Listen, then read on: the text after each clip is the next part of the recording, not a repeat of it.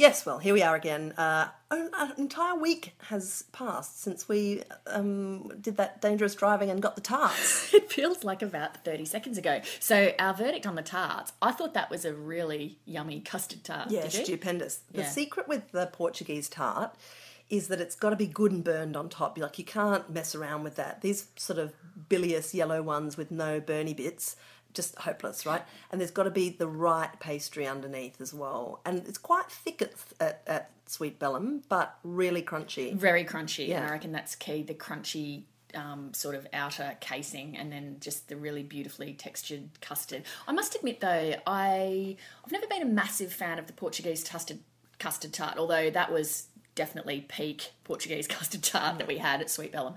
But You just hear Lima switching off right now. Can't you? I knew sorry. that slag was out of line. Oh, yeah, right. Now you're picking holes in the national dessert. Please proceed. Chat Please 10. remember, we're quite near Petersham, right? Chat 10 Looks 3 just, dropped out of the top, 1,000 in Peru, in Portugal, sorry. I can't even get their country name right. I know. Sorry. Deary me. I love the old school, country bakery. Oh my God, I've said custard Lima tart. instead of Lisbon, haven't I I? know, I mean, it's- oh no! wow, it's- Whoa! this is just Were you good at around- capitals at school? We're going to be getting a call from the ambassador Yeah, I know. later. I'm a fan of the old school, the custard tart with the nutmeg on top that you get in an old country yeah. bakery, because my nana always used to bring me Snot one. block. Yeah, exactly. Which I used to eat with a teaspoon. I'd scoop out the custard in the middle and then eat the crust last. Yeah. Yum. I did some deep experimentation with making my own Portuguese custard tarts when I was pregnant in London, and I think I baked every single thing when I was pregnant in London. I went through this sort of bakery challenge phase, which was really weird. It ended up with me making from scratch English muffins, which was incredibly fun and rewarding. But then they do turn out exactly like the bought ones, but you spend 24 hours Absolutely. making something that you could pick up at the corner shop for 49p. So I did, consider that. But I found the best recipe was an old one from The Age, which was one of those great articles that someone wrote about, the science of making Portuguese custard tarts and rehearsing different techniques. I really like that method of, profiling a dish. The Guardian does a really good job of it with lots of things where you can Google and find all of these sort of steps and arguments about, the best way to make, hollandaise or something like that. It's really useful. But this one from The Age, which I'll try and find a link to, is superb. And the secret of the Portuguese tart is a really hot oven, stupidly hot oven, hotter than you would think that it could possibly survive. And they only cook for about 6 minutes. Is the custard pre-made on the stovetop and then poured into the... Yeah. Right, okay. And your biggest problem is that it will split. And I really, in all my experiment, I could never really found a way of predicting whether it would or it wouldn't. It seems to be a kind of egg-based insecurity. I'm a bit of a fan of the... Occasionally I get hooked on a certain thing that I want to be able to do to perfection, and I want to test out different ways of doing it. And so I'm someone who's got a whole lot of country women's type cookbooks where everyone's got their slightly different method of doing, say, a sponge cake. A few years ago I went through a sponge cake thing where I was trying to do that. I've done baked cheesecakes. I've done, this year I did chocolate fondant. I was the beneficiary of a couple of those, I think. Yeah, and that has been a great disappointment to me because I've never been able to get a chocolate fondant to the right consistency where the interior is just the right degree of runniness, but the outside is like a nice thin crust. I keep overcooking them or undercooking them. I cannot do it. And if you're expecting a fondant, when you get a muffin, even if it's a delicious one, it's just not quite right, is it? No, exactly. So that was a little disappointing. But the sponge cake one, somebody years ago gave me Stephanie Alexander's Cook's Companion, which at the time I thought, well, I prefer my recipe books with pictures, so I don't love this so much. It is the best. Yeah, the it's best. pretty spectacular. It's unbelievable. The recipes are all fantastic. And I love the fact that you can go, what have I got in the fridge? 3 passion fruits and butter. Ingredient based. Yeah. And so you just look up passion fruit and it says goes with this or do that, and I love it. Did you know that it's very difficult to copyright a recipe? We discovered this when we were making Kitchen Cabinet because, all of my recipes, although I have my best friend from primary school, Wendy Sharp, who does... who composes original recipes for the show, which is amazing. And it kind of gives us some shape to our regular correspondence, which is usually about food anyway. She lives in London. But we worked out, we got legal advice on some, recipes, and I'm more of a, direct borrower than she is. She's got a more original approach. But even the proportions of the recipe are not copyrightable. Wow. Basically, a recipe is only copyright insofar as you're reproducing not only the exact proportions but also the method, kind of word for word, basically. Right. So it's not like, an iPhone or something, where it's sort of where you can trademark or copyright the actual form of the thing. Isn't What that if it's interesting? something that's really well known, like Like the snow egg or the something? snow egg, exactly. That's what I was going to say. At Key. I don't know. I've never ripped off anything that kind of Famous. yeah.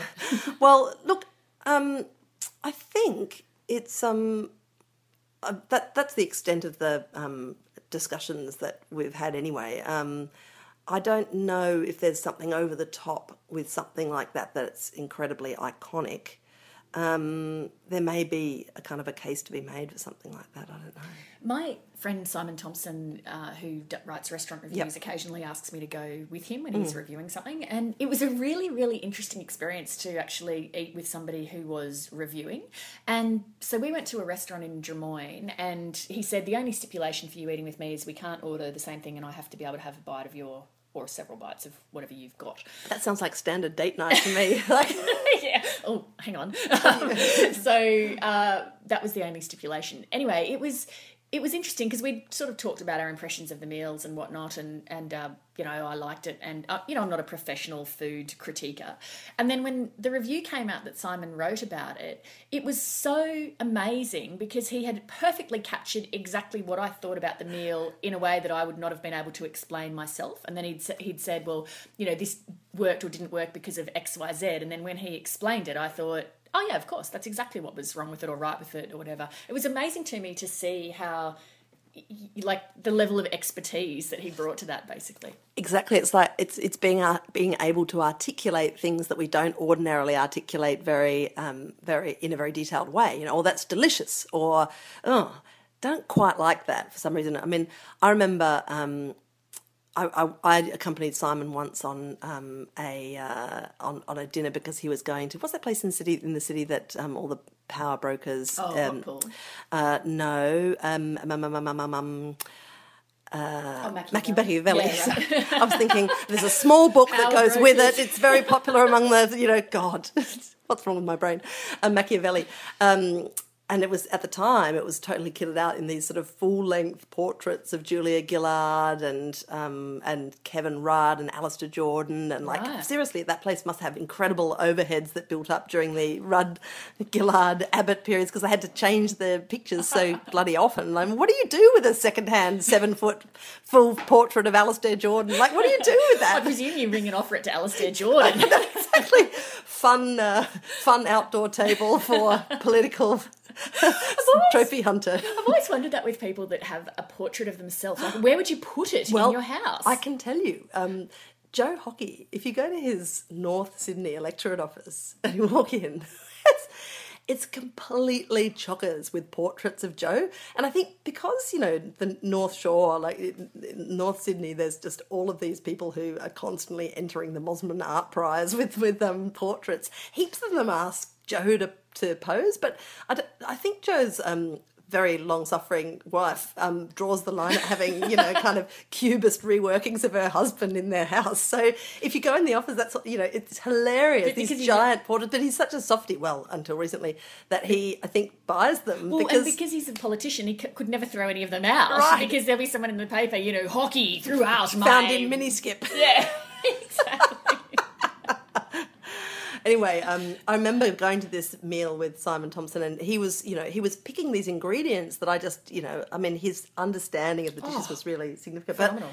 But if you're a restaurant reviewer, and this is the thing that, I would be too scared to be a restaurant reviewer, or a decent one anyway, because I think I'd be too bad at sinking the boot in, and I feel terrible about that because some of the restaurant reviews that I most love reading are the ones that are just totally scorched earth. And there's this fantastic one that was written a couple of years ago by A.A. Gill, who does, along with Giles Corrin, really sort of specialise in these, excoriating reviews. And it became quite famous. In fact, I've got a print out of it here just because I read it the other day when we were discussing this thing, And he goes to this restaurant in New York, Aegil, and it's called the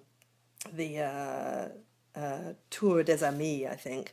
And it's it's a French restaurant that everybody, oh no, sorry, it's in Paris, sorry. It's called L'Ami Louis. And it's this restaurant that all these American expats are always going on about. And he says in the review, if one more fat American tells me I absolutely must go to Chez L'Ami or L'Ami Louis, I'm going to explode. Anyway, he goes there and reviews it. And it's just from go to woe, the most unbelievably eye-wateringly terrible review. What sort of stuff? Well, I'll read you a little section. There's some dreadful stuff that happens when the pate turns up. And then he says, I've decided not to go for the famous roast chicken, mainly because I've suffered it before, and I've just been watching a Japanese couple wrestle with one like a manga poltergeist from some Tokyo horror movie. Its scaly blue legs stabbing the air. So, on to the broiled kidneys. Nothing I have eaten or heard of being eaten here prepared me for the arrival of the veal kidneys en brochette. Somehow, the heat had welded them together into a grey, suppurating renal brick. Oh. It could be the result of an accident involving rat babies in a nuclear reactor. Oh. They don't taste as nice as they sound. Oh my God. And the whole thing, that's the tone of the whole thing. It's worse in bits. I mean, it's just extraordinary. Wow. Yeah. Wow. Yeah, there's... it's interesting. I think I would also be bad at that job because, and even in my own current job, because I like people to like me. And it is very difficult because obviously no one's going to like you at that restaurant and you're probably not going to be able to set foot in Paris again after writing a review like that. I had a funny week at work this week because I had to interview on the same day Jackie Lambie and Mark Scott, and we'll come back to Jackie Lambie in a second. But, obviously, I like Mark Scott, but I had to give him a pretty, robust interview. And I like, frankly, most people that I interview, and nearly everyone that I interview has to get a pretty tough going over because my job is to sort of, see if their position or argument has holes in it and to try to force them to defend what they're doing. But there's a certain social awkwardness to that because, of course... What happens afterwards? Well, it's just... Look, it depends on the person, I suppose. And, Mark was obviously just very friendly and gracious and was fine. Sometimes people are a little snippy, but most politicians sometimes leave and they're snippy, but then the next time I see them, they're back to being friendly again. So they just get over it. But, I would never in a social engagement with somebody, if I asked them a question and they started answering and going off on a tangent, I would never say, Annabelle, I'm sorry, what I asked you was blah, blah, blah, which is how I act, of course, on television. So I find it just really difficult. I feel like I have to steel myself quite a bit to actually do that. But then after you've done an interview, what do you regret more, being too mean to someone or not mean enough? Not mean enough. Yeah, right. Yeah, so very, very occasionally I think, I went a bit too hard, only rarely. More often I'm likely to think, I should have actually, done X, Y, Z. But yeah, it's a hard thing. The only thing that I think helps me in doing it in this job is the fact that most people I'm interviewing, 95% of people, are professional, high-level avoiders of scrutiny. So that makes me feel like, right, I'm here to actually do a job and get some answers. And so that gives you a bit of sort of oomph. And if you're dealing with someone who's been thrust into the public eye through adversity, like, Peter Gresta's parents or something like that, you're not like, excuse me, can you answer the question? You're obviously a bit more... a bit more circumspect. But... So Jackie Lambie this week, you remember the other week we were talking about Peter Carey and you asked me in an interview, when someone drops something out there that you wish they hadn't, what do you do? And in his case, it was a CIA conspiracy theory. And I said, look, I just pretended like it didn't happen and kept going with what I wanted to go with. The exact opposite thing happened with Jackie Lambie the other night, where she revealed that she had had a meeting with Greg Hunt, and obviously the government's trying to get her vote. And I was pressing her on what did you talk about, thinking that maybe she would reveal that Greg Hunt was trying to line her up for something. And she said, mostly we talked about the bee problem. My bumblebees. My bumblebees. And so there was actually a cutaway of me giggling because what I really, really wanted to do was to go, bumblebees, let's talk about that. But clearly that's what I would do in my format, where I've got 6 hours to just fart ass about. So the exact opposite thing happened, which was I ignored it, not because I really wanted to, because I really would have loved to go down that path, but it wasn't on track. But I still don't know, what was she talking about? Like, what was the bee thing? There is a bumblebee population in Tasmania. I actually then went back and looked it up, and then I tweeted a link to the ABC's story about bumblebees because, let it be noted that no other national news outlet has covered the bumblebee issue. I checked to see if the Australian had covered the bumblebees. Nyet, nothing, nix. So anyway, that's just by way of what's happening? Too many, too little. Threatened population, I believe. Like bees everywhere are in big trouble. Like you can spend your entire life reading about the dreadful things that are happening to bees. And look, I mean, without knowing more, I'd have to say the bumblebees are probably a bit out of place in Tasmania. I mean, like the difference between a normal bee and a bumblebee is amazing. Bumblebees are like these zoomy junior jetliners, and they're kind of fluffy and they make a comedically loud noise and they accidentally fly into you like, whoa, it's like being, hit by a teddy bear or something. So they're incredibly cute. Anyway, there's extensive issues involving It never ceases to amaze me, like some of the stuff that, wow, Annabelle knows a bit about bees. Where did that come from? I don't know. I think it was... Keeping bad company? Probably, low company. What have you been up to this week? It's a pollen operation. Get it? A pollen station. Oh. Sorry.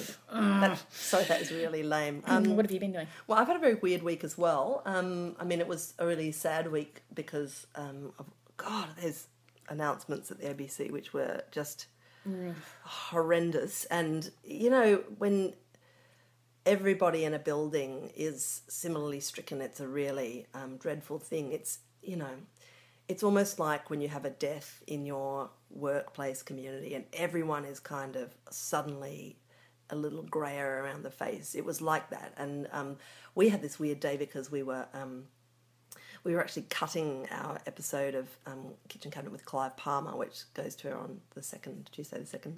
And so we'd sort of popped out from cutting Clive Palmer to, see the whole organisation being cut, But the week, that wasn't actually even the strangest thing I did this week. The strangest thing I did this week was stage a knife fight in a car park with Lee Lin Chin. What? Oh, well, look, SBS, there's this great little SBS show called The Feed where they do... they do sort of current affairs in a kind of satirical style and sometimes straight, but they've got this great skit that they do with the cooperation of Lee Lin Chin that's just basically makes Lee Lin out to be this monster.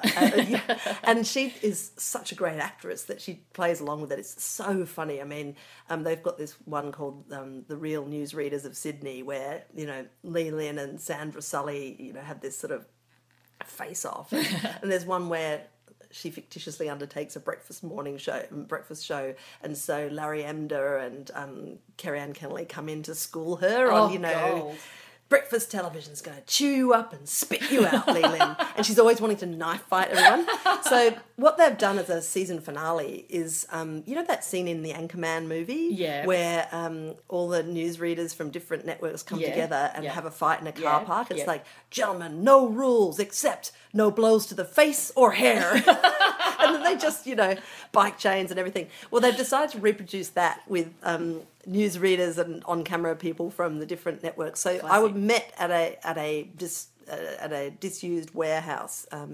With everyone at once, or were they... Yeah, we were all there. Yeah. Wow. So, Lisa Wilkinson and Richard classic. Wilkins and Carl Stefanovic are kind of like fighting with Juanita Phillips and Steve Kinane and me and a bunch of people from 10 and 7. Anyway, it was completely bizarre, but it was great fun, I think. I can only presume that Lee Lin comes out on top. Lee Lin was just... Look, she is ice cool, that woman. She's just... And also, she's teeny. She's the size of a child, except a child that's just dressed in the most fabulous haute couture. I mean, she's kind of amazing. And I said to her, the script's very funny, which it is. I mean, these guys are really good writers and it's funny. And she said, I haven't read it. So she doesn't read it until she goes on to do it. Like, she's really hardcore. Wow. Yeah. Anyway. It's funny you mentioned the ABC stuff, because even though the tone of this podcast is very, cheerful and upbeat, I must admit, and I don't know if it's coming across, I just feel so sad this week. And it's partly about that, but it's also about there's been so much bad news around, like that baby down the drain. Yeah. And the cricket thing yesterday, I feel really upset about that, even though I don't follow cricket. I'd never heard of Phillip Hughes until that thing happened. And I've been trying to work out why I feel so upset by that. But it's something to do with how Joan Didion writes about it in The Year of Magical Thinking, where she opens by saying, because, the book's about the death of her husband and her the severe illness of her daughter, who then dies actually after the book's written. But it starts with her saying, you can, something along the lines of, you can be sitting at your dining table and then something happens, everything's going along normally, something happens, and then life as you know it changes in an instant and it's over. And then she goes on to talk about how when people talk about September 11, she was struck by how many people would start that by saying it was just an ordinary day or it was a beautiful day. Yeah. And so the thing that strikes people as weird is that it's not even that this horrible thing then happens, it's the fact that there was no portent of doom, that you couldn't, there was no sign that this thing was happening. And so seeing that cricketer yesterday get hit by the ball, it's like you're just living your life, you're doing your everyday thing, and then this catastrophic thing happens. Don't you think, though? I mean, and I think I've had the same reaction to you. I felt really strange looking at images of that moment. I feel like the moment in any human life at which complete normalcy surrenders with this tearing irrevocability to chaos and grief and fear and horror, it's such an intimate moment, isn't it? Because I think if you were looking back, as a relative or or him himself, or to look back at that moment and to think of how jarring it is for everything to shatter in an instant, that's a really intimate moment. And I felt wrong even looking at pictures of that moment. I felt like certainly broadcasting footage of it was just so, I don't know, it felt like a real invasion. And when I think about something like September 11, the extraordinary thing about it is that it's a constellation of those moments for so many people. It's just, anyway.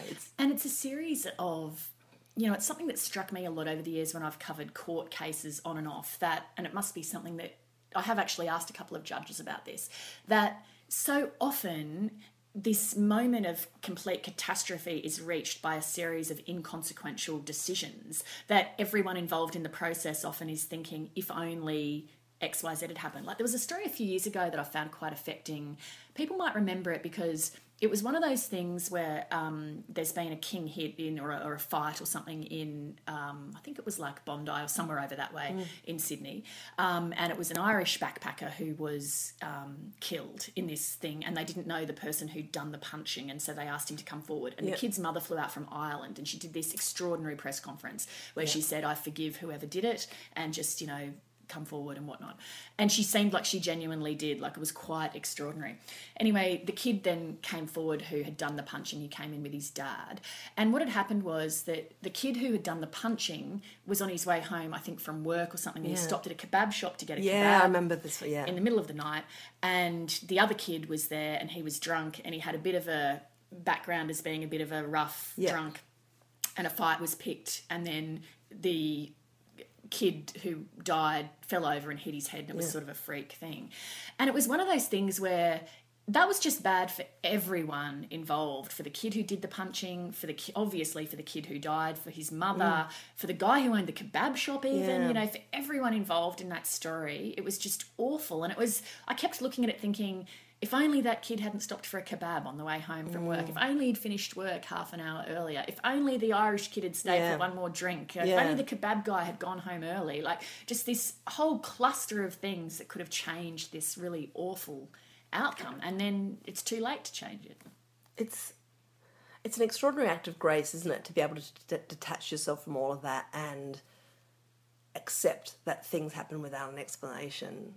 And I think, sometimes there is a kind of a pattern that you launch into about, which is what we often pursue as journalists when something goes wrong. Well, who's responsible? Should there have been more regulations? Yeah, like I why? noticed that today there's this, there's this discussion about the construction of batting helmets and so on.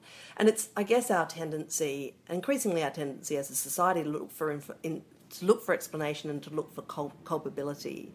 And it doesn't in any way, in the end, really protect us from the reality that things go wrong, that dreadful things happen from the most sort of spurious of circumstances.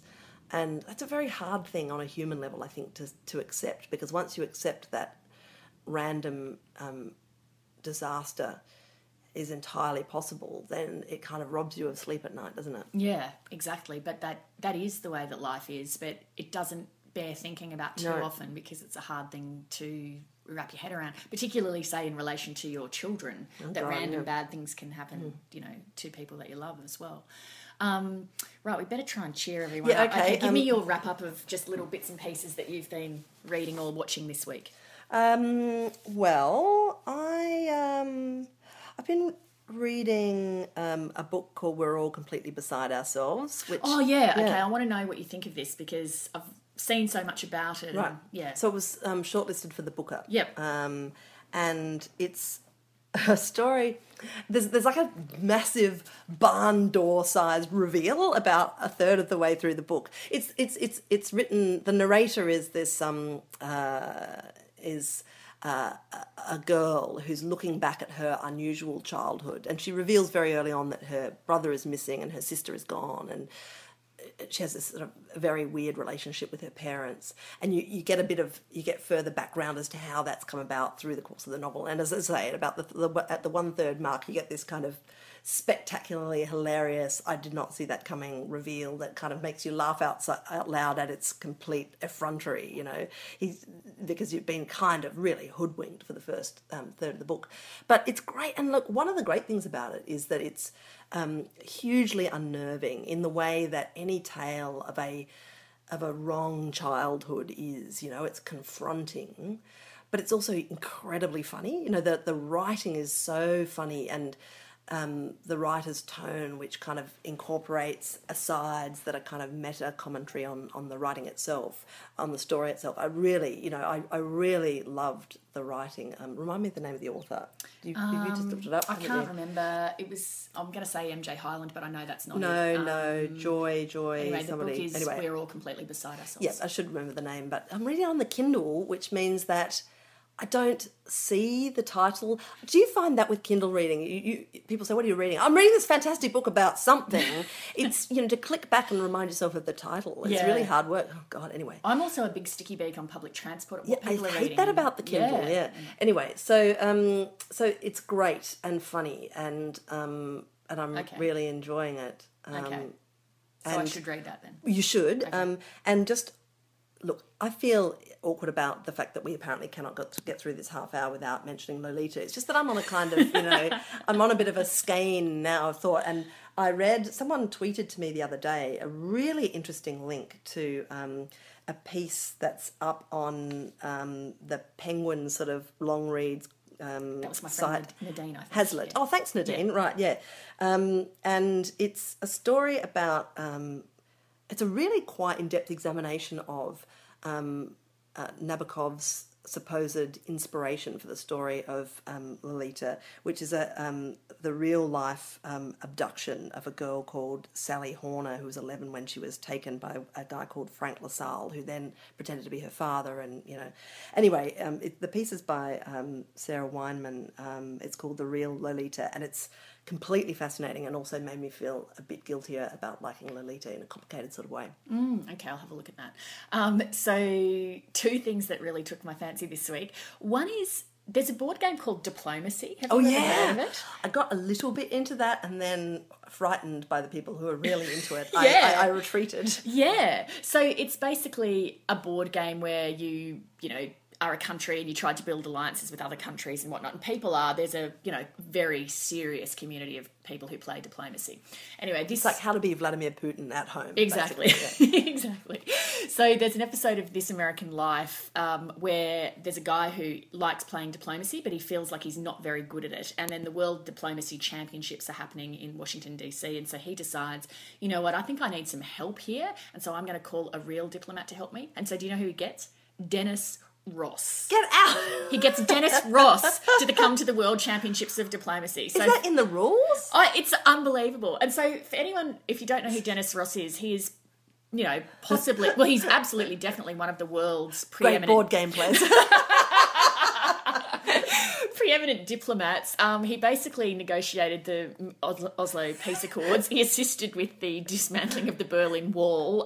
He is like a guru of among diplomats. It's like if you're having a little trouble at chess and you get Gary Kasparov in. Absolutely, exactly, that's right. Or a bit of trouble with cooking and so you ring Heston Blumenthal. Like, unbelievable that you would show up with Dennis Ross. Anyway, so Dennis agrees to come and just help him through the first round, and this kid has never done anything. He's in like the top 4 people at the World Championships when he's got Dennis Ross with him, and it's just gold. So you're listening to Dennis Ross. Dennis Ross will have him out in the corridor going, right, well, look, just listening to the way those people talked, Turkey, he reminds me of, and he would go actually talk about real life. That reminds me of Ataturk. Yeah, absolutely. He would go, that guy's demeanour, it's exactly like so-and-so in Bosnia in 92, and I think you can trust him. And then he'd go, in Italy, he's playing a long game. It was extraordinary how Dennis Ross reads it. And also... when Dennis Ross then leaves, he gives everyone there a little pep talk about, you guys are all, fantastic, and this is really enjoyable for me, and blah, blah, blah. Anyway, Dennis Ross goes, and then the guy just bombs out in round 2 without Dennis Ross. He can't do it. And so he rings Dennis and says, oh, Dennis, I think I'm not cut out for the US Foreign Service after all. And Dennis goes, but I never told you that you were. And then the kids believe that Dennis Ross has said that. And it sort of ends with him saying, and that's why Dennis Ross is a great diplomat, because I just believed what I thought Dennis Ross wanted me to hear. So it was so spectacular. It was so enjoyable, and what a brilliant idea to take Dennis Ross, and how awesome that Dennis Ross went. So that was just highly enjoyable. The other thing that really tickled my fancy, which I'm going to read aloud because it's quite short, because, we can't have an episode without a mention of show tunes. The headline on this piece is... Actually, do you even know what I did last week when I was waiting for you to come out to the car? No. Listen to last week's episode. Oh, are you kidding? I got better things to do with my time. Did you? Oh my God, you slipped on the leg warmers, didn't you? La la la. Okay, so the headline of What about when we were doing this conversation at the State Library of New South Wales talking about my book, and and I had the worst cough. No, I had a really runny nose. Runny nose. I had a really runny nose, and so I was getting it like every now and again. I had to break off and really glamorously go honk. And anyway, you with your ridiculous aim to be singing wherever possible. Every time I blew my nose, you did this. The sun will come out tomorrow, and it covered. I thought it covered it beautifully. You were able to honk till your heart's content. That was so good. Okay, so the headline of this is, Sting joins the cast of his struggling Broadway musical. I hope I can read this without cracking up. Sting will take, so then the subtitle is, producers hope his appearance in The Last Ship will boost ticket sales. Sting will take the leading role of the musical The Last Ship between December 9th and January 10th in a bid to boost failing ticket sales. The show, for which Sting wrote both music and lyrics, has been losing $75,000 a week since it premiered on September the 29th and risks having its Broadway run cut short, reports the New York Times. I've been working on this show for 5 years and been at every rehearsal, every performance. So it's not like I've flown in from Planet Rockstar to save the day, Sting said in an interview Sunday. The lead producer of The Last Ship, Jeffrey Seller, hopes that Sting's appearance will boost award chances. Our goal is to win the Tony for Best Musical, he said. Now, let me just pick that apart. So Sting joins the cast of his struggling Broadway musical. Like, there's comedy right there. Like, really? That's going to help? You think that's going to help matters? I want to listen to the podcast of this happening, just FYI. Then also, like, you've got a musical that's losing $75,000 a week and is going to be cut short, and the producers hope that they're going to win the Tony for Best... Like, that is just extraordinary. Like, he's living on planet crazy producer. But also, like, I love the idea of Planet Rockstar, and also Sting is exactly the sort of person who would live on Planet Rockstar. And imagine what the Sting enclosure on Planet Rockstar would look like. There'd just be like, I just had this vision that would just be all billowing, sort of slightly vulvic looking. And him and Trudy Styler would just be doing it. With lots of people in the background doing yoga and stuff. I feel like that there would be a lute somewhere. Would there be a lute? There'd be a lot of... Yeah, there'd definitely be a lute. Sting, I remember once reading a review of a Sting album which described his music as the sort of music you'd listen to in your Mercedes as you were zipping up to upstate New York for your adulterous affair weekend away, which I thought was just exactly right. Thanks, Sting. Good luck with it. Thanks, Sting. Good luck with it. Planet Rockstar too, like they would have awesome GDP, but the economy would still be screwed because the government would be just spending all the revenue on hookers and blow and yachts. Also, Bono would keep his money elsewhere. Yeah, that's right. He'd be in an intergalactic silent account. Imagine like just hanging out with all of those, Kanye West and Beyonce and all of them in the one country. Like it's a fascinating prospect. So thank you very much, Sting, for planting that thought, and may the last ship continue sailing forth. Now, I should say at this point that if you like our podcast, please go and give us a review on iTunes. And you can... Everything we talk about, all the links, you don't have to worry about Googling that yourself. You can go to our website and they are all there in a list ready to go. So www.chat10looks3.com. See how much better I've got? I know, and don't forget that the digits are digits. The digits are digits, exactly. Yeah. So you could listen to us on iTunes or on the website, and... Or you can just come round, although that would be pop creepy. over. All right. So, yeah, that's it. So Thanks, have a good week, everyone. Sorry I didn't cook this week either. Yeah, I know, that's pathetic. Bought biscuits. It's a bought biscuits shame. Well, we're all tightening our belts, aren't we? All right. Exactly. Okay, bye, everyone.